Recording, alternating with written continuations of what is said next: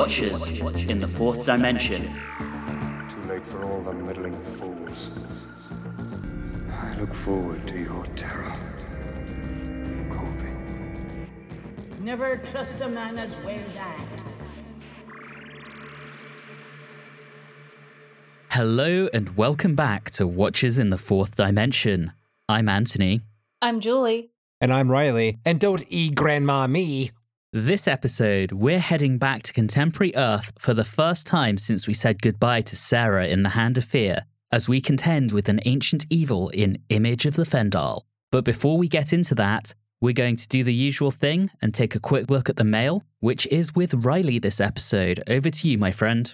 Thank you. Let's start off with some general feedback from Charles Martin, who says, I haven't sung your praises in a little while, so here we go again. Love this podcast. Everyone's great. I appreciate your opinions, even if I don't completely agree. How is that even possible? I don't know, Charles, but I like it. Thank you so much for giving us that wonderful compliment. And then we have several responses for our Season 14 retrospective. First up is Nick Rutherford, who says, it is a toss-up between this and 13 as my desert island season, but I think I'd go with Julie and choose 13 as it has more of my favorite stories, but 14 as a very close second as it features my favorite companion, Leela. I see that you are also a man of taste.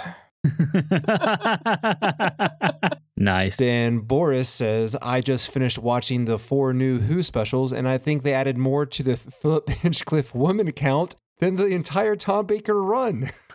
Oh, wow. Woo! Tony Monticello says, much like with season 13, it is impossible for me to be objective when ranking. These were my formative years, the foundation on which all other Doctor Who is built, and I love each and every story to pieces. One standout scene I'd add to the best of list is when the Doctor threatens to kill the 17 warrior with a jelly baby in the face of evil. When his bluff is called, he responds with, quote, I don't take orders from anyone, and eats it. Comedy gold. Yes, we definitely like our 4th Doctor more in that mode and not the angry mode. Yes. Astrazon Zanglebert Zebulon says, I love the metrics. Bring them on. You should stretch it out by 10 more minutes to torture Riley and Julie. Don't give Anthony any ideas. Nope. No more. Strike him from the responses. Astrazon Danglebert Zebulon, you're dead to me. Remove him. My boy Astrazon. Okay. Adam Wright says, I think my attachment to Jago and Lightfoot makes me lean on Talons as my number 1. When I was learning of Classic Who in 2018, this season was my start because I was going to Wholanta, for the first time, and saw Louise Jameson would be there, so I wanted to get familiar with her time on the show. In person, her radiant smile and striking blue eyes were the perfect invitation to this fandom. Robots, face, and hand all stand out for a good rewatch. This season is a standout to me of the definitive ingredients of Doctor Who. Well said. I don't know if I could disagree with that at all. Our good friend Alan Seiler says, what a great season. Even the lowest ranked story, Mask of Mandragora, is still pretty good. And by my reckoning, there are 3 true classics, maybe even masterpieces in it. Hinchcliffe ended on a strong season. That's, once again, very true, I believe, and I think we're kind of feeling that now as we're into this season. Yes, we are. All right. Citrine Dragonfly, also known as Cat, says, I really enjoyed this episode and how much in accord you all are. I can't disagree with any of your calls. It's a solid season that says goodbye to a beloved companion and hello to an equally amazing one. I can't wait to hear your thoughts going into season 15. I'm so glad to have you back in my feed regularly. Well, thank you very much. Very sweet.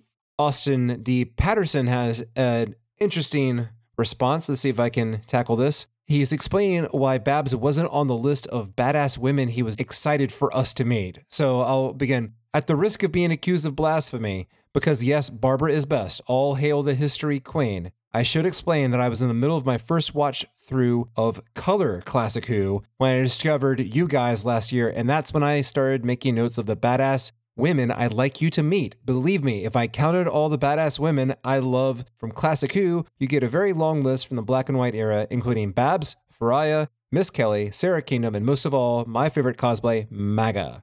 I really hope, and I haven't dug through Austin's Facebook, but I hope there is a photo of him in full cosplay as Marga somewhere. Yes, that would be good. That would be very good. Also, that is a lot of badass women. Yeah. It is. And a lot of times where I had to say badass women. So we have some responses to our Big Finish Destination Nerva recording. So first up is Chris Nelson, who says, I loved this launching point for the Fourth Doctor's audio adventures. The sound effects and other familiar Ark and Space callbacks were very well done. Nice to get a bit of Nerva Beacon history. And J.M. Casey says, I liked the Lost Stories box set that came out around this time more than most of these original Fourth Doctor audios, although none of them were really bad. Poe from the Future and Valley of Death from the box set were, to me, a lot more interesting stories than this was. And I do agree with Julie. Tom doesn't quite sound, quote, into it yet, and I think he gets there later, though I couldn't tell you exactly when the transition happens. I'm sure we will probably get to the point where Tom is into it, but for now, it's the end of the mail. Back to you, Anthony. Thank you, Riley. And as a reminder to our listeners, we really do love getting your feedback, thoughts, comments, and questions. And as you've just heard, we do try to read out as many as possible on the show. So please do get in touch. You can contact us through Facebook, Instagram, and Twitter, or the platform formerly known as Twitter, at Watchers4D, or you can email us at watchers4d@gmail.com. Diving behind the scenes with Image of the Fendahl, the genesis of this one starts with script editor Robert Holmes being extremely impressed with writer Chris Boucher's work on 2 consecutive stories the previous season, The Face of Evil and The Robots of Death. In fact, he was so impressed that when it became known that Holmes was on his way out of Doctor Who and he was offered the script editor role on Blake 7, he turned it down and suggested Boucher instead.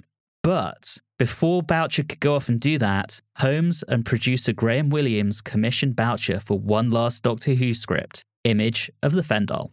For his scripts, Boucher was heavily influenced by the 1967 film version of Quatermass in the Pit, so we're back to vicious Quatermasturbation here, which involved a group of scientists discovering an ancient skull that was older than humanity. He also remembered a short story he had read about aliens accelerating humanity's evolution for their own purposes. And Boucher also considered this to be an opportunity to write a Doctor Who ghost story. Anyway, as he got working on Blake 7, he found his time very quickly diverted away from work on Image of the Fendahl. With Holmes on his way out, incoming script editor Anthony Reed performed many of the final rewrites on the scripts. One of Reed's responsibilities was to address the addition of K9 to the TARDIS crew. With Boucher unfamiliar with the character, Reed was left to provide a small amount of material for the robot dog at the beginning and the end of the serial. Boucher, still being relatively new to script writing, inadvertently included several night scenes in his scripts without realizing that there was additional expense and production needs associated with night shoots. Instead of telling Boucher to revise his scripts, producer Graham Williams assigned the serial to an experienced director so that the sequences could be completed as efficiently as possible. The director chosen was George Spenton Foster, who had directed episodes of Sutherland's Law when Williams had been the script editor. New to Doctor Who, but a veteran director, he had also handled episodes of Out of the Unknown, Survivors, and of course Z-Cars. Yay! Would it be Watchers in the Fourth Dimension without a mention of Z-Cars? And he would also go on to direct for Blake 7, which was starting to enter production at this point. Tom Baker is on record as describing George Spenton Foster as, and I quote, a lovely camp old thing. So we might get some camp count points just for the director. Joining him behind the scenes, the team also included now resident composer Dudley Simpson, surprise, surprise, designer Anna Ridley, who's making her first and only contribution to the show. She's quite notable for eventually working on Chariots of Fire. We also have the first contribution of costume designer Amy Roberts, who will return to the show on a further 5 occasions after this. She's also had quite an impressive career, which has included episodes of 1990, Ultraviolet, that is the late 90s British vampire TV show, Upstairs Downstairs, Call the Midwife, and most recently, The Crown. So she's still working to this day. Wow. Yeah. This was right at the beginning of her career. And of course, JNT continues his tenure as production unit manager, but more on him another time. As pre-production on the serial proceeded, costume designer Amy Roberts deemed Leela's costume to be in need of replacement, having been in use for nearly a year. Williams initially wanted to simply have a replica constructed, but he eventually agreed to proceed with a new, more form-hugging design. For this serial, Jameson wore her hair up, which happened because a BBC stylist cut her hair a little shorter than it should have been. Now, when the serial was completed, production actually went very smoothly for this one, but it was originally meant to be the fourth story of season 15 in both recording and broadcast order. But it was eventually moved into third in the transmission schedule and was broadcast between October 29th and November 19th, 1977, as usual on Saturdays. And that wraps up our behind the scenes and takes us into this episode's short summary, and that's with me this time round, because that has to happen sometimes. We land on contemporary Earth, where a dysfunctional group of scientists have discovered an impossibly old skull. One of these scientists apparently knows exactly what he's found and delusionally wants to try to use it to obtain power? What will he do when he's achieved his goals? Who knows? Writer Chris Boucher also gives us a hodgepodge of different esoteric and occult ideas involving von Danicanism, tarot, salt, pentagrams, covens, and the memento mori without even trying to weave them together into any sort of coherent philosophy. Thanks, Chris. Meanwhile, the Doctor and Leela show up, barely interact with any of the scientists until the very final episode before saving the day by blowing everything up. Oh, and Benedict Cumberbatch's mum is in this. What? What? Is that the grandma? No, it was Thea Ransom. That's Wanda Ventham. That's why she looked familiar. I was like, why do I know this person? Yeah, so let's jump into talking about this one, part one. And I've done a lot of speaking, so I'm going to let you guys go. First and foremost, there was a woman in the first scene. Yes. Shocking. Amazing. And it's Wonderful. Benedict Cumberbatch's mum. And then we get a time when a guy tells another guy to smile when nowadays it's men trying to tell women to smile because they'll look more beautiful. So I was actually I don't know why I latched onto it, but I did. Well, I imagine, Julie, you have probably been told to smile once or twice in your time. So I can see why one dude telling another to smile might make you happy. I completely understand. But first and foremost, the night shoots. I want to talk about that. Okay. Because we keep getting the shots of that man running through the forest, and I don't understand why we kept getting the man running through the forest, but the shot itself, I think they did do a good job of finding someone who could do night shoots, because I enjoyed the night shoots. Yeah, they went well. Homeboy outside at night.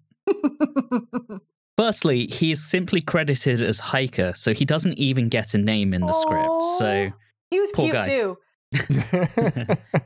I also noticed he was whistling The Entertainer, which is, a bit of a break because normally it's Colonel Bogey's March. Also, this is 1977? Yep. I think The Sting may have come out, which heavily used that as their theme, if I remember correctly, that movie. I think you're right. Yes. But see, I'll point out now, we're talking about this. What have we got so far in part one? We have scientists talking, a skull, other two scientists talking in a different room, and things start building, and then there's a grandmother, and then there's a guy running around the forest that we don't see what's bothering him. How long does it take for us to find the Doctor and Leela in this? I actually wrote this down. It's at 6 minutes 40 by the time they show up. It felt like 15. I wrote it down as well, Anthony. Yeah, far too long. Yeah, this is a perfect example when I think about Robots of Death and how it does take a little bit of time for the Doctor and Leela to show up. But it does a great job of developing the background, the characters. It tells us what's going on. All I know watching this is that Colby is an annoying little shit. That's all I know. There's no other information given. I don't know what's attacking this person. I don't even understand how they can power a skull from another room when it's not plugged into anything. It's really just kind of a mess. But I will say what made those first 18 minutes truly entertaining for me, and I'm not joking, and I don't know how this reflects on the serial, but for my poll quote at the opening of our episodes, I felt like I had at least 7 options just in the first 18 minutes of the serial alone. And yes, the smile line was one of them, Julie.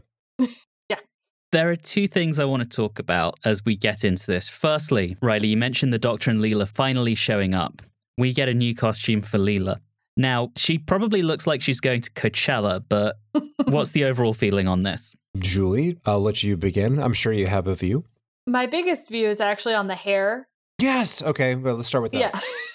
It looks so bizarre to have her It's hair weird. up the entire time. I don't like it. And am I wrong? It looks like her hair was lightened in color. It did, yeah.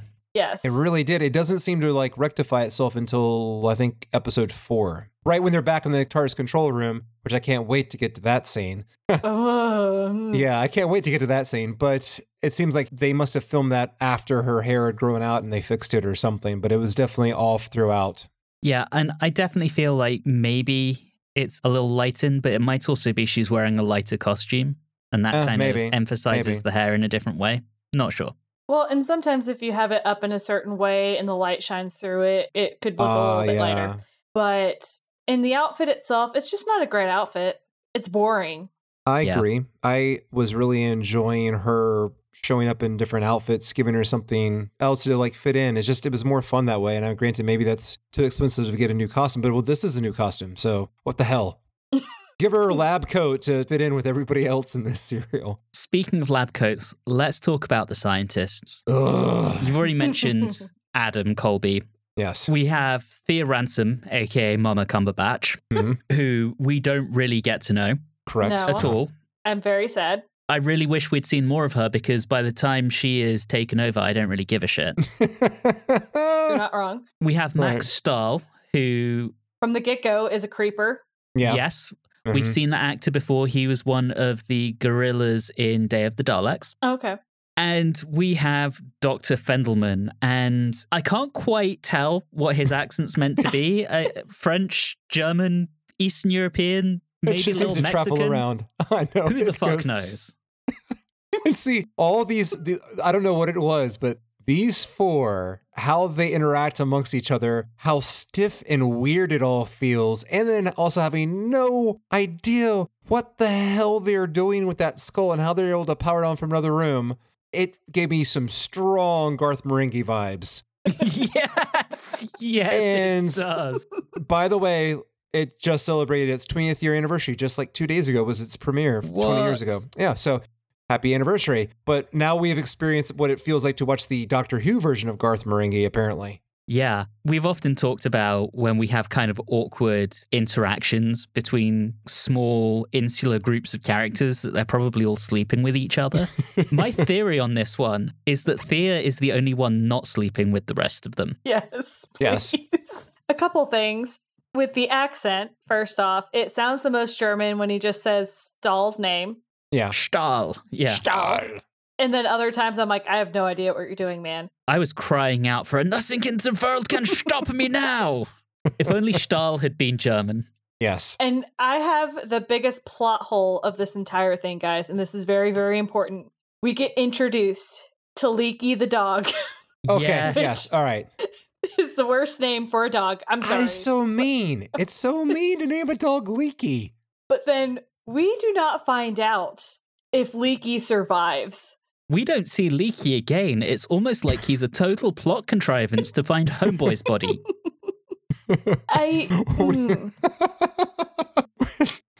I'm so mad. I'm so mad about this. I wanted to see more Puppy, and I didn't get to see more Puppy. Well, here's some good news. I read that the Big Finish will have the Adventures of Leaky the Dog coming out this fall. Featuring Jackie Tyler. Oh, man.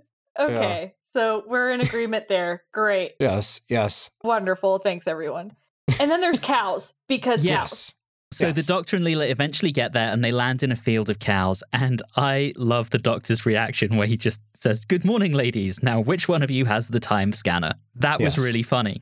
It was good. It was lovely and charming. And then we run into another very interesting kind of off-putting character, Ted Moss, which at the beginning when we meet him, we're like, oh, he's just a very simple man living his life, overwhelmed by these 2 strangers asking him strange questions and feeling threatened with a knife at his throat. Didn't know he was an occultist. That really threw me. And he packs a shotgun too. Also surprising. The occult thing came out of nowhere for me.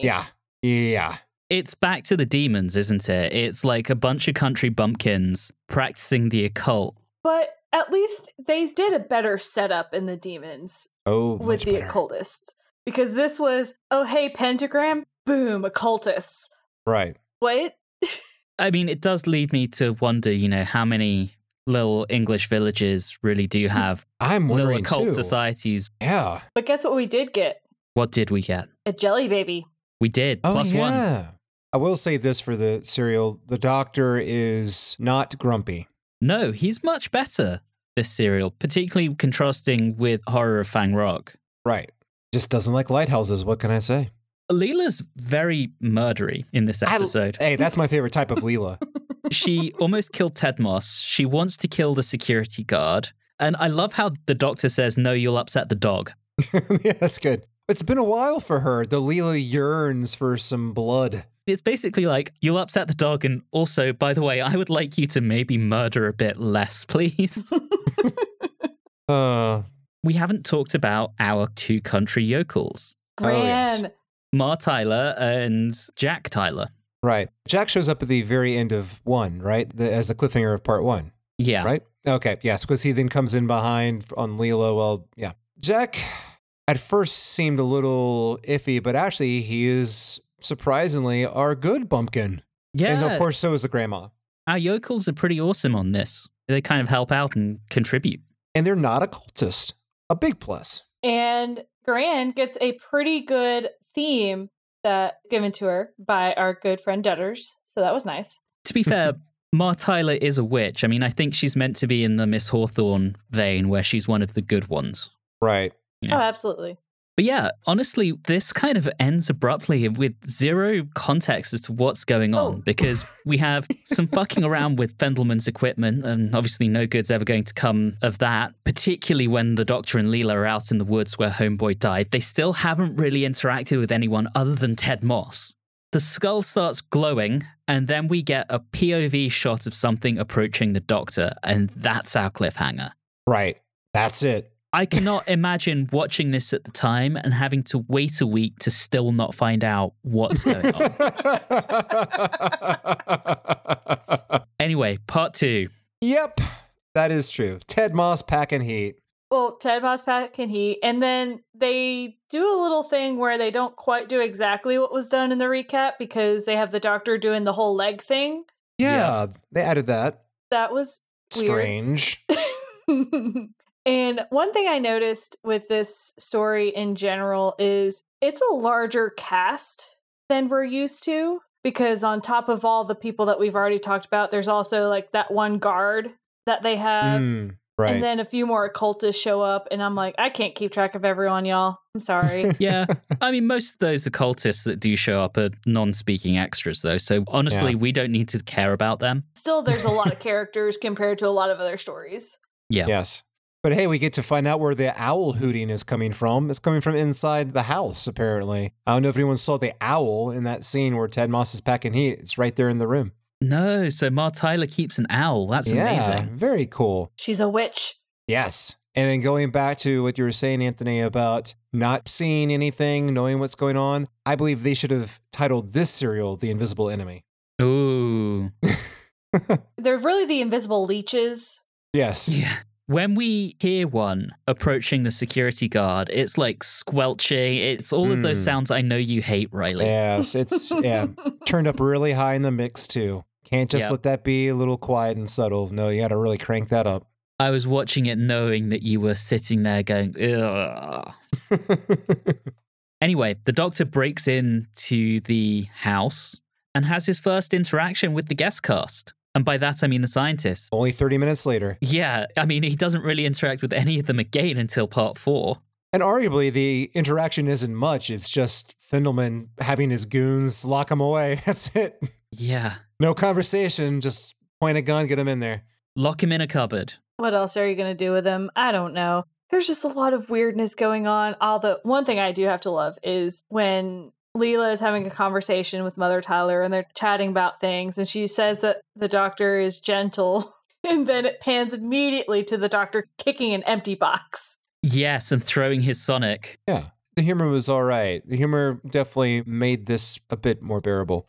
And then I believe we barely get a little bit of plot reveal or background reveal here, where at least we're told that it's some sort of ancient aliens, Eric Von Daniken kind of shit going on here. Yep. which is still not the full story, just a backstory, and it's still not very well explained at all. I know we do eventually get explanations for everything, but... Do we, though? Yeah, we do. We get an explanation as to how the skull absorbs power, where it came from. Yeah, that's all in there. But it's certainly not until, if not part 3, then part 4 that we really find anything about. And really, arguably, I feel like part 4 is the only, other than the introduction of our characters and putting them somewhat together in parts 1 and 2, part 4 is really where everything happens. Yeah. Like, you could just cut this sucker, rip out like half of it, and you could probably get this thing done in 45 minutes, 50 minutes tops. It's funny, too, when I got halfway through part 2, just when Stahl talks to Ted Moss, and I'm like, wait, excuse me, it's a coven? What? It just felt so shoehorned in. It confused me so much. Yeah. Speaking of things that are confusing. Oh, boy. Who let the doctor out of the cupboard? Got out, didn't unlock. It unlocks and it opens, but it wasn't the doctor that did it. Who let him out and why? And that is something that is Leaky never... the dog. Yes, boom. Apparently so.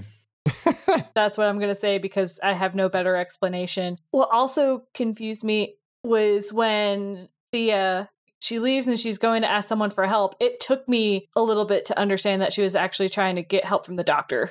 Yes. I was very confused. I'm like, who is she asking help from? What is going to happen? And then nothing happened. I was like, well, that was disappointing. And then, unfortunately, she runs into Stahl, who is a lunatic. He channels his inner creeper real hard and really well. I don't necessarily like him, but oh man, that man is doing a great job at what he's supposed to be doing right now. Yeah, it was a good, creepy performance. Absolutely in agreement on that. He comes across as a megalomaniacal nutter. It's awesome. Mm-hmm. One thing I have to say is the house reminded me in some aspects of the house from the Seeds of Doom. I know it's not, but it reminds me of it. The outside of the house and the grounds were the same one as from the Pyramids of Mars. Yes, there it is. Okay. Yeah, the outside was Stargrove's, which was Mick Jagger's house. Oh, cool. I obviously want to talk about the pentagram. Okay. Of course you do. Because, ooh, pentagram must be a cult. And then we get the explanation of saying, well, all of this symbolism is really just because this came to us from an alien culture. Oh, fuck off. Fuck off with your Von Danicanism. No one cares. I know. It's lazy. Yeah. Yes. Also, I like that they refer to, I think it's Thea, as the chosen one. I'm like, there's no Harry Potter here. What are we talking about? And once again, there's just nothing there to provide any sort of idea of what direction we're going into. When she gets, I wouldn't even say she got hypnotized. I couldn't really tell when she would have those moments where the skull would be superimposed on her face or not. Like, there's no clear evidence of or inclination as to, is it hypnotizing her? Is it putting her to sleep? Is it making her high? Is it becoming part of her? I guess that was the answer, but I had no freaking clue what was going on. So it's just, once again, all these scenes where there's just, I understand we don't want the show to give all the answers all up front, all at once, but you've got to leave some sort of breadcrumb so we can have an understanding of what's going on. If we're just doing this and there's no, context to it, is just, what is it? This feels like an early draft. Yep. Boucher was starting to pivot his attention to Blake 7. Robert Holmes was leaving. And so poor Anthony Reed, who hasn't been in the job for 5 minutes and doesn't even get a credit on this story, has to pick up the slack. I think there are some great ideas in this story. I think it really needed restructuring, and it just didn't get the attention it deserved. And we'll come back to that as we go through it, but I do firmly believe that. I do firmly believe you could take the occult out and it would be perfectly fine. Mm-hmm. Throwing that out there. Sorry, Anthony. Going back to the occult and the skull, when the doctor finds it, firstly, I love that he offers it to Jelly Baby, because that was actually, we're back to Bugs Bunny Doctor. Yes. And, alas, poor skull. Random Shakespeare reference. Yes, it has to be done. Had to be done. And we end with the doctor putting his hand on the skull once it starts glowing, and he screams. And that's our cliffhanger, and he's still barely interacted with anyone. And we're into part 3, and Tom Baker is gurning more, and I'm wondering if that's his sex face. Oh, I God. hope not. Anthony, Part why? 3. Why did you say that? Because I thought of it, so you guys now have to think of it too. So Leela comes in and saves the day, and I love it. And he actually admits that she saved his life. Thank you. Finally, she gets some credit, although he kind of destroys that at the end of part 4, but we'll discuss that later. Yeah, he's kind of a dick about it, though. Not about saving her, but as soon as she says, I had a feeling something was wrong, he was really dismissive of that. And it's like, okay, you don't need to do that, buddy. You don't. But she does then tell him that he's very heavy. So, right. And I believe it is in part 3 where we get ourselves a 100 hours countdown that never comes up again. We're at 99 hours. It 99 kind hours? of does. I think that's how they do the implosion at the end. But see, I thought that was Colby doing something that had nothing to do with them setting up that 99-hour thing. Well, and also, Leela mentioned that it could be any time within that 9,900 hours or whatever. Like, there's no indication that it started at X time. So you don't know when in that timeline you're at. And we cut to the lab and we see that it's at 99 hours. So there's an hour left and the doctor says something about it. If it reaches 100 hours, it'll be cataclysmic and destroy the world. It's word peril. Right. And, I don't know. This actually is a part that was amusing me for a while. I felt like we had a moment in this serial where we have two competing villains that are working together but don't actually know what the other one is doing. That they have their own different scheme going on at the exact same time. But with Fendahl and Stahl. Oh, Fendahl, I mean, he's ultimately harmless. Yeah, but, he was showing some villain type of character. At the beginning, he's like, nah, don't worry, just hide that body. We don't need to notify the police. And he just carries a gun around. Right. Casually, like eating breakfast. Yeah. And then he's like subtly threatening Colby with the whole, well, if I am insane, you should be humoring me. Yeah, it's weird. Because he is, in the end, kind of innocent in all of this, and we don't really know what his motives are beyond proving that this skull is really old. Well, I thought his goal, all right, like I said, good God, it's just, this plot is too convoluted. It really is just too much, and it's just too detailed. And you need like a compendium just to handle the backstory of everything that we need to know before the story even begins to understand it, in my opinion. And if I remember correctly, Fendelman's goal was kind of like the goal in the movie Prometheus. He wanted to find the aliens that were our ancestors. And so therefore he was hoping that by powering up, throwing some bolts through the skull would reach out and connect to them. That's what his plan was. And I have a feeling, just like in something like Prometheus, he was one of those type of people, which would be a villainous play, who didn't care who got in his way. He would kill, he would do a lot of horrible things. That's why I believe he would be a villain as well. But in the end, we don't necessarily see all of that. Right. I think that's some very good explaining, Riley, but it would be nice to actually get more of that and get more of his motivation in the actual story. And instead, he's very, very quickly sidelined for Stahl's ambition to become a god. And I don't quite know why Stahl seems to think that this skull will imbue him with godlike powers. Yeah. It seems like one hell of a reach. Yeah. Okay, a couple other things that are very bizarre to me. Apparently, Grandma is consulted for her second sight, which, okay, weird thing for a scientist to consult a random person about, but okay. That's the first weird thing. Second weird thing is we get the first reference to the fifth planet, which goes into that how it all gets explained. And then I totally missed exactly where the doctor and Leela were planning on going. So when I just see Leela sleeping on the floor, I am very confused. Very confused. Yeah, she gets knocked out at some point. Well, it doesn't even show her getting knocked out. So I'm like, did she get knocked out? Was she just taking a nap? I have no idea. I think the implication is she got knocked out. I want to talk about the fifth planet, because when we go there, the Doctor notices it's been held in a time loop and that it must have been done by the Time Lords, and he describes that act as criminal. Now, I want to take you guys back to season 8. What did the Doctor do to Axos? He put it in a time loop. You hypocrite, Doctor. Yes. And I'm sorry you have to walk me through this. Yes. This freaking plot. So the fifth planet is where the Fendahl are from, correct? Yes. And the Fendahl, their way of surviving that time loop trap or prison, whatever you want to call it, was to throw out a skull that ends up crash landing on Earth that actually splits apart, if I do remember that correctly, and they had to piece it together in hopes that some crazy ass person is going to then plug it in and try to turn it on.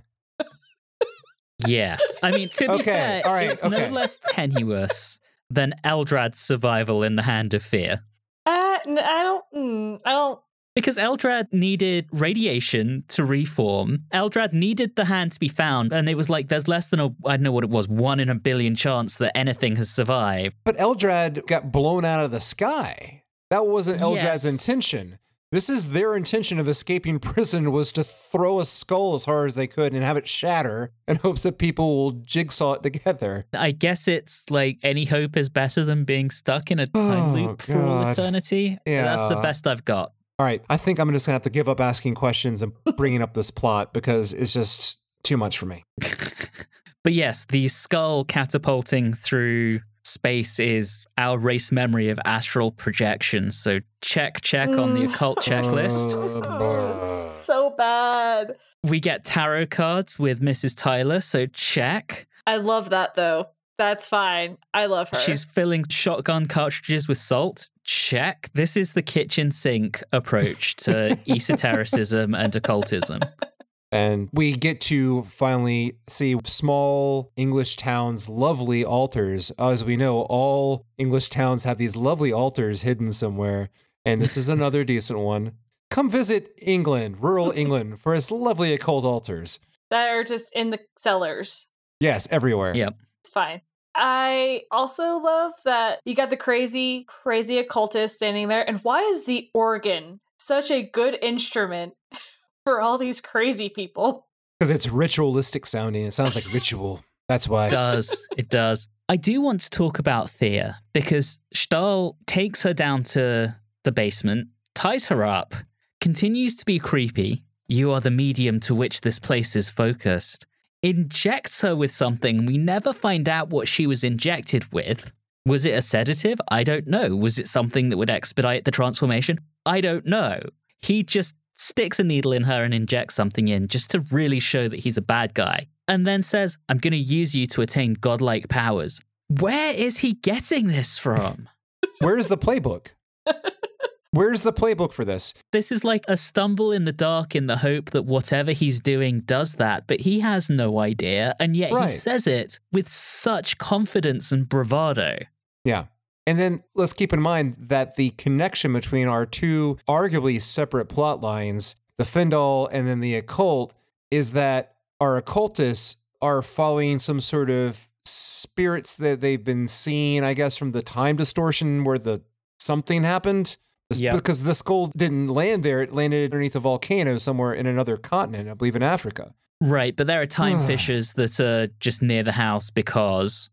And that's what's setting everything up. That's your kind of catch-all explanation for ghosts. Where there are ghosts, it's because there's a weak point in space-time. The reason that the skull can absorb power is because the time scanner is being focused at those fissures and generating a ton of energy. So that's the explanation that's given for that, Riley, because I know you were like, what the hell? And that is how they explain the spirits that they've been following. This is why I find this story very frustrating. Yeah.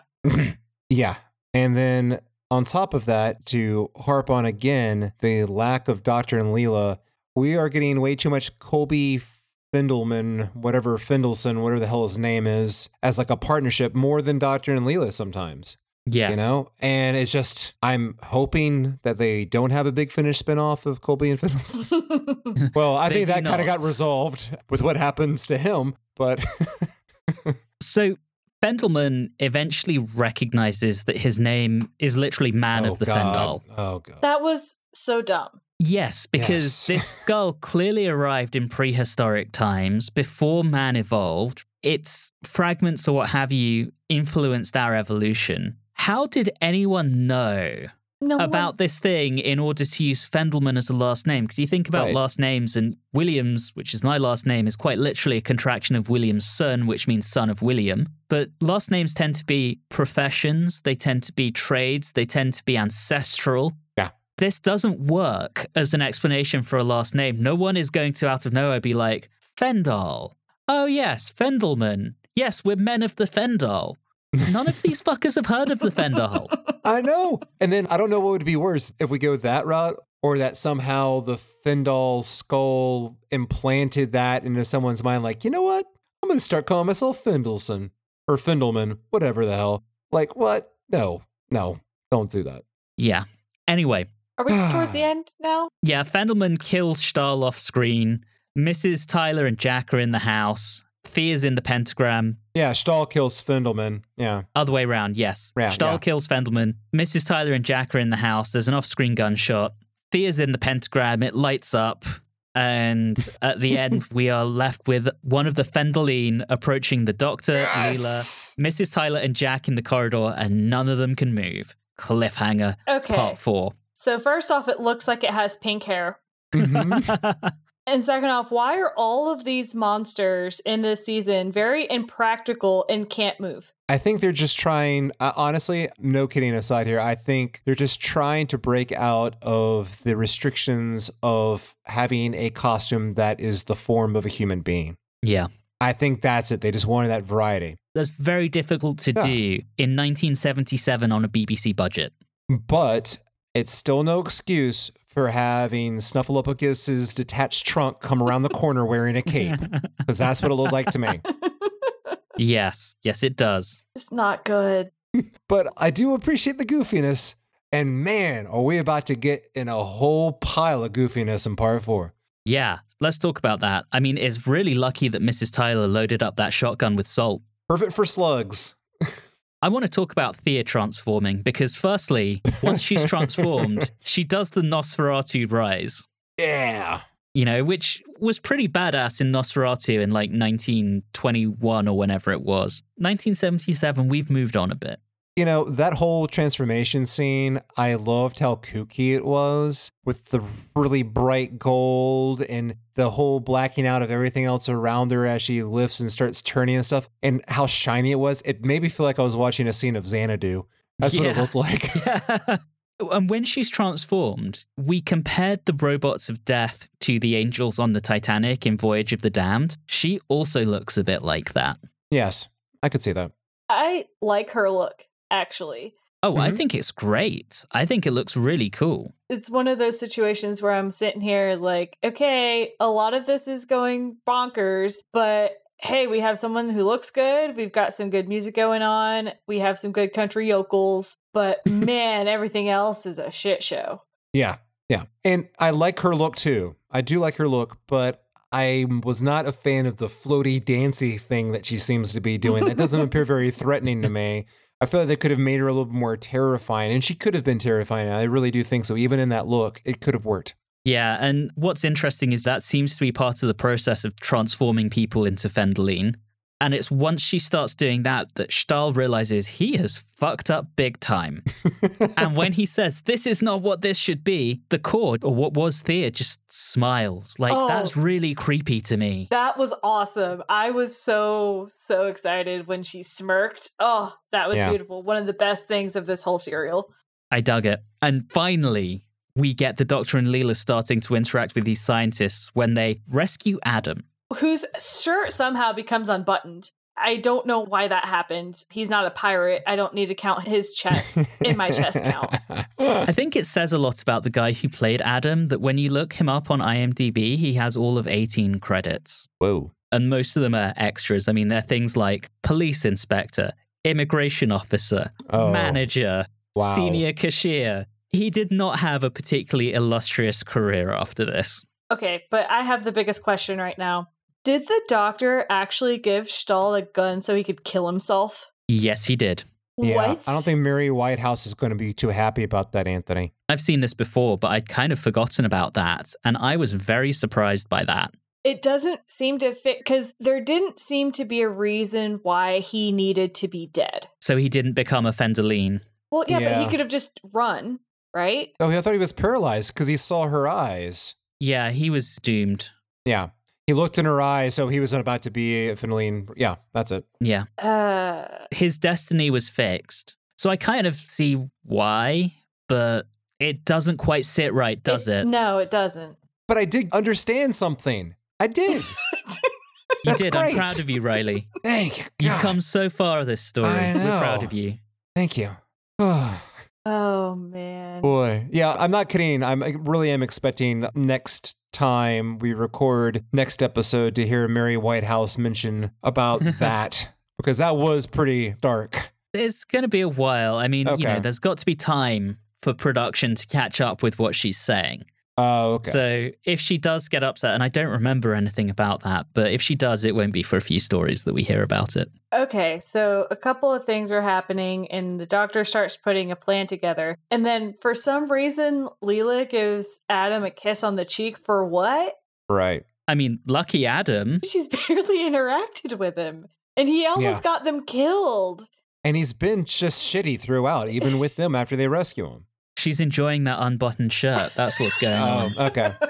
All right. Can we go over the doctor's plan? Yes, we can. Let's go over this part. At this point, okay, so things have been getting goofy and kooky, but then they seem to shift into overdrive here, where then it just things, even normal things, normal interactions start to become odd. The doctor gives his instructions to Colby, which started, I swear, because my head was spinning so much with the plot of the story that even I was like, okay, I turn on the beam for 1 minute, then I turn it off, and then I count to 3, and then I turn the thing on. It's like, what? But I do remember he said something about 3 minutes. And when he leaves and then comes right back and reminds Colby 3 minutes, he's holding up 4 fingers. What the hell is going on? And that's the start of it. That is the start. I have a lot to say when we get to the very, very end. That's the start. And then it just seems to go crazy from there. But yeah, anyway, please continue. Please continue, Riley, because I'm fascinated as to your perspective on this end. Okay. All right. We have a very, I would argue, poorly composed shot when Leela and the doctor have sprayed salt everywhere, which that was cute. I did enjoy Leela doing that extra spiteful salt toss at the very end as they're leaving the little altar area. But then as they're trying to escape and the thing's about to explode for God knows what reason, we have a shot down the hallway where they're running towards the camera. And it took me a good 15 seconds for me to figure out what the hell was going on because, oh yeah, the transformed gold disco queen Fendahl was standing there, but because it was shot as transparent, it just doesn't look right, and it's the back of their head, so it's so hard to recognize what the hell it was. I'm like, what's happening? What are they about to run into? What is that? And then they escape, and then once again, the doctor, after everything blows up and supposedly everything's fine. Well, before you get there... Oh, yes, please. Right before you get there is when they're running down the hall and they go past, and then it goes to them immediately outside, and all of a sudden, Leela's not with the doctor, and he's having to ask where she is. Like, how did she get separated him in the past 5 seconds? Yeah. I really want to know this. This ending was so bizarre and weird, and what kept Thea or the Fendahl, what kept her from just leaving the area and running away? Nothing was keeping her inside. Arguably, she was shown as being transparent, or is that just a mental projection by her? I don't know. Oh, God. And, okay, let's just get into this. Out of all the oddness, that last scene in the TARDIS control room when they've fixed Leela's hair, what the hell is going on? What the hell is going on? Because it is the most unsettling ending scene I can think of that from this show. The doctor not finishing his sentence, almost like he couldn't figure out the words to say. Not that odd, but usually when the doctor's victorious, he's very sharp. Then not being able to remember K9's name. And then when Leela points out that she called him, and she's very excited, suddenly her expression drops like she's just seen a ghost. And then there's a weird straight shot on the doctor. And then he has this most unnerving blank expression with no joy, no laughter, almost like someone's like put a gun to his head, to where he's admitting to the fact that, well, he's my dog. And that's it. What was the fuck was going on there? Seriously. That's probably because Tom Baker did not like having K9 around because he had to stoop down to be in shots with him. Okay. So that might have been that. I imagine Leela's expression was like, oh, have I gone too far in kind of rubbing this in the doctor's face? That was the read I got on that. But there was some tension there that was a bit odd. I just got frustrated because it reminded me of in the previous serial, I believe, when the doctor and Leela would have a conversation. Leela was right. He said that she was wrong. And then come to find out later that he's like, oh, well, I'm now saying the thing that you said before and I'm right now. Mm-hmm. And that's kind of what happened here. At the beginning of the story, it was, oh, you can't call him a him, it's a they, because we don't know if it's a him or a she, blah, blah, blah. You know, okay, great. So that's a good conversation to have. But then at the end, it's like him calling him him. And it's like, are you being a dick and doing that again, doctor? Yeah, he's just being petulant. Yes. It's very frustrating that he's not this way all the time. And he seems to be this way more so with Leela than he ever was with Sarah Jane. And it goes to a point of, is this how you want to end your serial? Like, it felt like they wanted it to be lighthearted and funny about the whole doctor calling canine him, but it just comes across as flat or just disjointed. And you feel like, are they going to have an argument? Like, what? It's just just a drop. It's just a drop.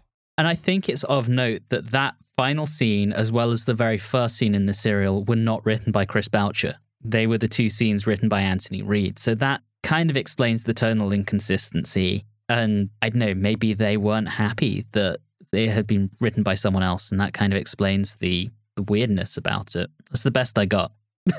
It's funny because now I feel like watching, just for the continuity's sake, I believe it was in The Invisible Enemy, where they are about to have a straight up fight about the doctor wanting to leave the TARDIS and her saying, no, there's danger out there, don't go. And we go to other scenes, we come back, and the doctor leaves the TARDIS with her. No answer as to how this, what was shaping up to be a proper fight, was resolved. And now we have this oddness. Honestly, if I would feel watching the show that I'm expecting there to be a falling out between these two characters at this point. That's what it feels like. Yeah. The one thing we didn't touch on was the fact that the Doctor drops the skull into a supernova, which is pretty brutal in and of itself as well. Oh, and by the way, in case you're wondering, yes, according to Big Finish, the skull does survive the supernova and ends up elsewhere. No.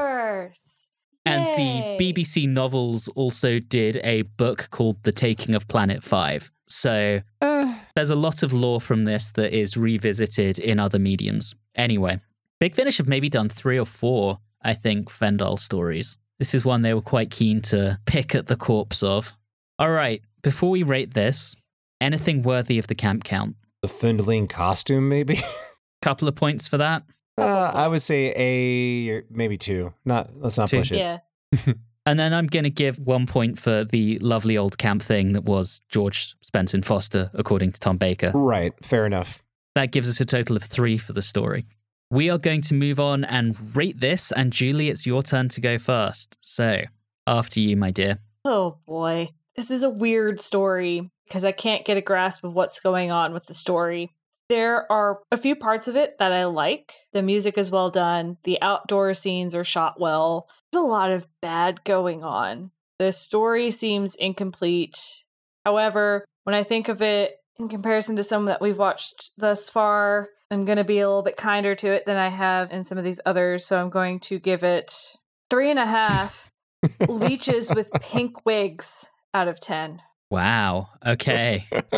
I have to be honest, when you said you were going to be kinder, that's a little lower than I was expecting you to go. Riley, let's see what you've got. Yeah. I don't understand how a 4-episode serial can have or feel like it has this much filler. It feels like we spent 2.5 episodes having absolutely no idea what's going on. I mentioned it before, but the audience needs a quick reference guide for the backstory to this story before you even start it, to even have a chance of comprehending it, to understand what's going on and appreciate it. And what else can I say? The acting was above average, I think. The music was great. The direction was meh. The sets felt pretty standard for the show. The English manor house, a laboratory, and a cult altar. I think we can call that the classic Who trifecta when that happens. But I'll be frank, this one was setting up to come in around a 3 for me. But then the 4th episode came on, and it began to redeem itself because everything is bizarre and odd, from the transformation into a golden Medusa Cleopatra thing with the slug monsters, to even the Doctor not being able to count on his hands. The serial really does feel like one of those crazy Big Finish stories that they would never put on camera. And in line with that, it probably should have been as short as a Big Finish story. So I'm going to give this 4, and I just barely made it there, and that would be 4 headless cobras out of 10. Wow. You guys are savage. I really want to like this one. I feel like there's a lot going for it. The sets are great. The cast I actually really enjoy. I mean, the fact that you kind of want to punch Adam and you kind of want to punch Stahl means it's working. I like the costumes. I even like the Fendahl. They're goofy, but I think they're pretty fun. It's the classic man in a rubber suit costume that you kind of associate with classic Doctor Who. I think the Fendahl core, when Mama Cumberbatch transforms, that looks great.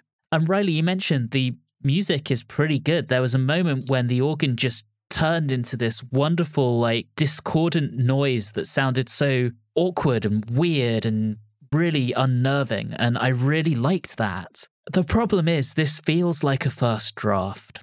It feels like there is the core, get it, of a good story here.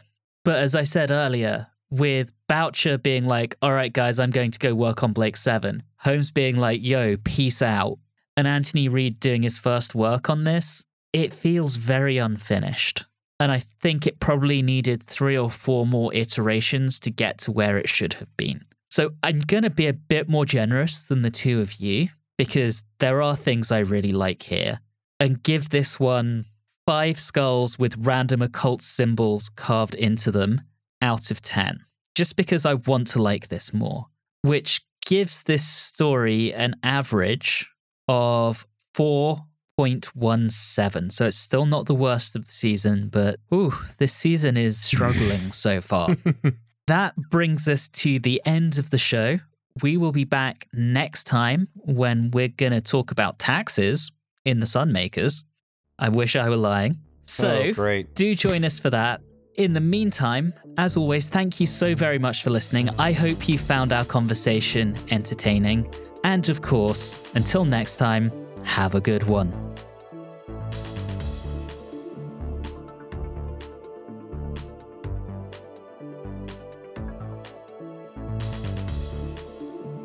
You have been listening to Watchers in the Fourth Dimension with Riley Schreck, Julie Philippek, and myself, Anthony Williams. This episode, Snuffleupagus' Detached Trunk, was recorded on Wednesday the 31st of January 2024. If this is your first time listening into the show, all of our previous episodes are available wherever you like to get your podcasts. You can also interact with us on Facebook, Instagram, and X at @Watchers4D, and you can email us at watchers4d@gmail.com. If you're enjoying the show, please do subscribe and consider leaving us a rating or review on your favorite podcasting app. All of those things really do help the show. And always remember, don't try to do too many different jobs at once. The quality of the end product will inevitably suffer.